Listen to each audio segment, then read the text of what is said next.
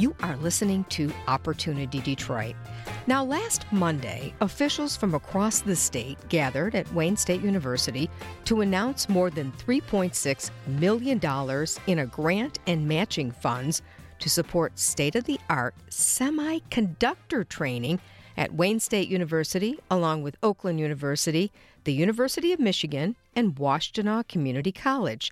Dr. Amar Basu is a professor of electrical and computer engineering at Wayne State University, and he's here now with us to explain how students will be trained, are trained with regard to semiconductor training. Welcome to the show. It's great to be here. Thank you for having me. Professor, how does this work? And how many students actually are in this program and are interested in learning how to be part of the semiconductor world? So this is a new program that the MEDC just gave us funding to start. So we hope to be training ideally thousands of semiconductor engineers, within the next 5 years. And this is going to be a joint program, as you mentioned, between several universities in the Southeast Michigan area. What will the training entail? What will it look like? So the training will involve three different areas. So our goal is to bring a lot of the semiconductor expertise back to Michigan. Michigan's already one of the top 10 workforces in semiconductors in the country. But we want to incorporate even more of that by training a lot of our not only students in the area, but also working professionals in the area as they look to upskill and transition into a lot of these high-tech roles. If you think about, a typical modern vehicle has over 1,000 of these little electronic chips, and those electronic chips are made of semiconductors. Oh, really? And then these chips are actually assembled onto these small boards called printed circuit boards, and those boards form these electronic modules that are really the backbone of our modern vehicles. They do everything from engine control to braking and safety systems, autonomous driving, climate control, you name it. And it's not just limited to automotive, it's also any type of electronic device you can imagine, everything from your iPhones to some of the home appliances that we use. Everything is a smart electronic device nowadays. So we need to build up that infrastructure so we can build those devices more here at home instead of over the last few decades a lot of the manufacturing has been done overseas, and we're looking to bring that back home with the MEDC program and also the U.S. CHIPS Act that was passed last year. That's so interesting. Now, do you think you will have a lot of students that are extremely interested in this program, engineering students who say, oh, no, this is a good field to get into? I think we will. And, the reason I say that is because I talk to students at our university, obviously, as a faculty member here. And students are interested in high-tech jobs. They're interested in, jobs that pay well. And they're interested in doing things that can help the world and, make the world a better place. And semiconductors play such an important role in all of those areas. If you think about, one of the big things that people come to Detroit because they want to work in the automotive field. The automotive field is such an exciting time right now. And one of our industrial advisory board members, Ford, they've said that in the past they've hired primarily mechanical engineers, but in the future, they actually plan to be hiring primarily electrical engineers because the cars, as you know, they've become computers on wheels. Right. It's amazing. Yeah. And so not only automotive, though, we're looking at things like, biomedical technologies. This can become very important especially with our aging population, alternative energy and power generation, smart grids. All of these areas that are really important to the future of our society and U.S. competitiveness in the world all comes down to semiconductors. I had no So idea. I think that's one of the reasons why students will be very excited about this. They have good reason to be. Now, is this a 4-year program? So they go into the engineering school and they go through the four years of undergrad? That's a great question, and that's one of the things that is very unique about the Career Craft program that we recently got funding from the MEDC to do. Career Craft not only focuses on students, but it also focuses on working professionals. So it's not going to be your traditional four-year degree.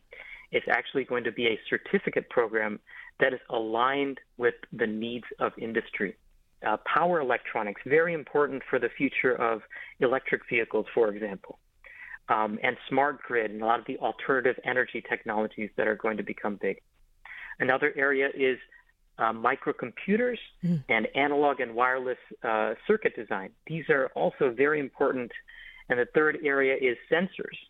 You know, our automotive devices have all sorts of cool sensors in them that allow you to detect when the car is going one way or the other. I'm just giving you a few examples, primarily from the automotive industry, just because it's so important in this area. So those are some of the priority areas that have been identified by industry, but we are going to work with our local partners, a lot of the automotive OEMs, a lot of the companies that build and manufacture these electronic devices, a lot of the suppliers that build parts for them. So this is going to be not just an effort that's done at a university in a silo. It's going to be done in partnership with multiple universities and with the industry so that our education priorities are aligned with our industry needs. How hard would it be, Dr. Amar Basu, to change careers and go into this? So let's say you were in the media business. Could you then go and get this certificate, or would you need more classes before you got the certificate? That's a great question. There are, I think, to be honest, I think there would have to be some. It would be helpful to have some sort of technical background. Sure. But a lot of the people who do great work in hardware and software aren't always from your traditional engineering background. I had a friend once who was one of the best software hardware engineers I knew, and he was an art history major. So there's no hard and fast rule that you'd have to be from an engineering discipline. But a lot of the students in our program tend to be from engineering disciplines.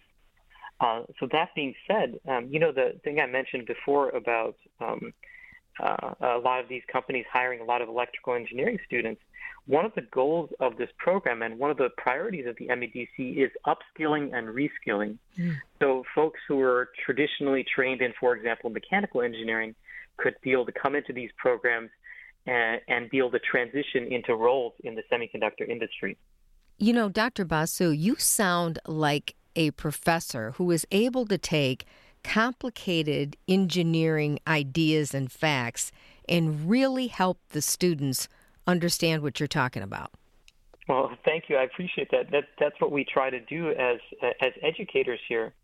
But one of the points I want to reiterate on is that sometimes in the past, universities sometimes have a reputation for working in silos, and one of the things that I'm really excited about in this program is the thought of working with industry partners, getting them excited about how we can, basically empower our next generation workforce here. And that's probably the thing I'm most excited about, and my colleagues here at Wayne State are most excited about. Well, the other thing about that is you're able to help the students actually be part of the industry. So you're actually helping them get a job down the road, I would think.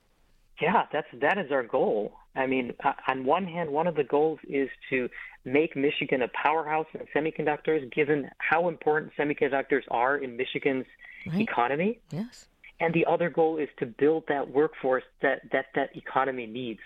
So it's a really tough problem to solve. So you have to be able to, the state is looking to create the programs that create the economy and also the workforce that feeds that economy. And it's exciting. It's an exciting time in Detroit, and it's really exciting to be a part of it. Well, all the best to you, Dr. Amar Basu. He is a professor of electrical and computer engineering at Wayne State University. Thanks so much for the time. It was really great talking to you. Great talking to you, too, and congratulations for all the wonderful work that you and WJR do with Opportunity Detroit. Thank you. You are listening to Opportunity Detroit. Coming up next, you'll meet the new Detroit Opera music director. We'll be back right after this.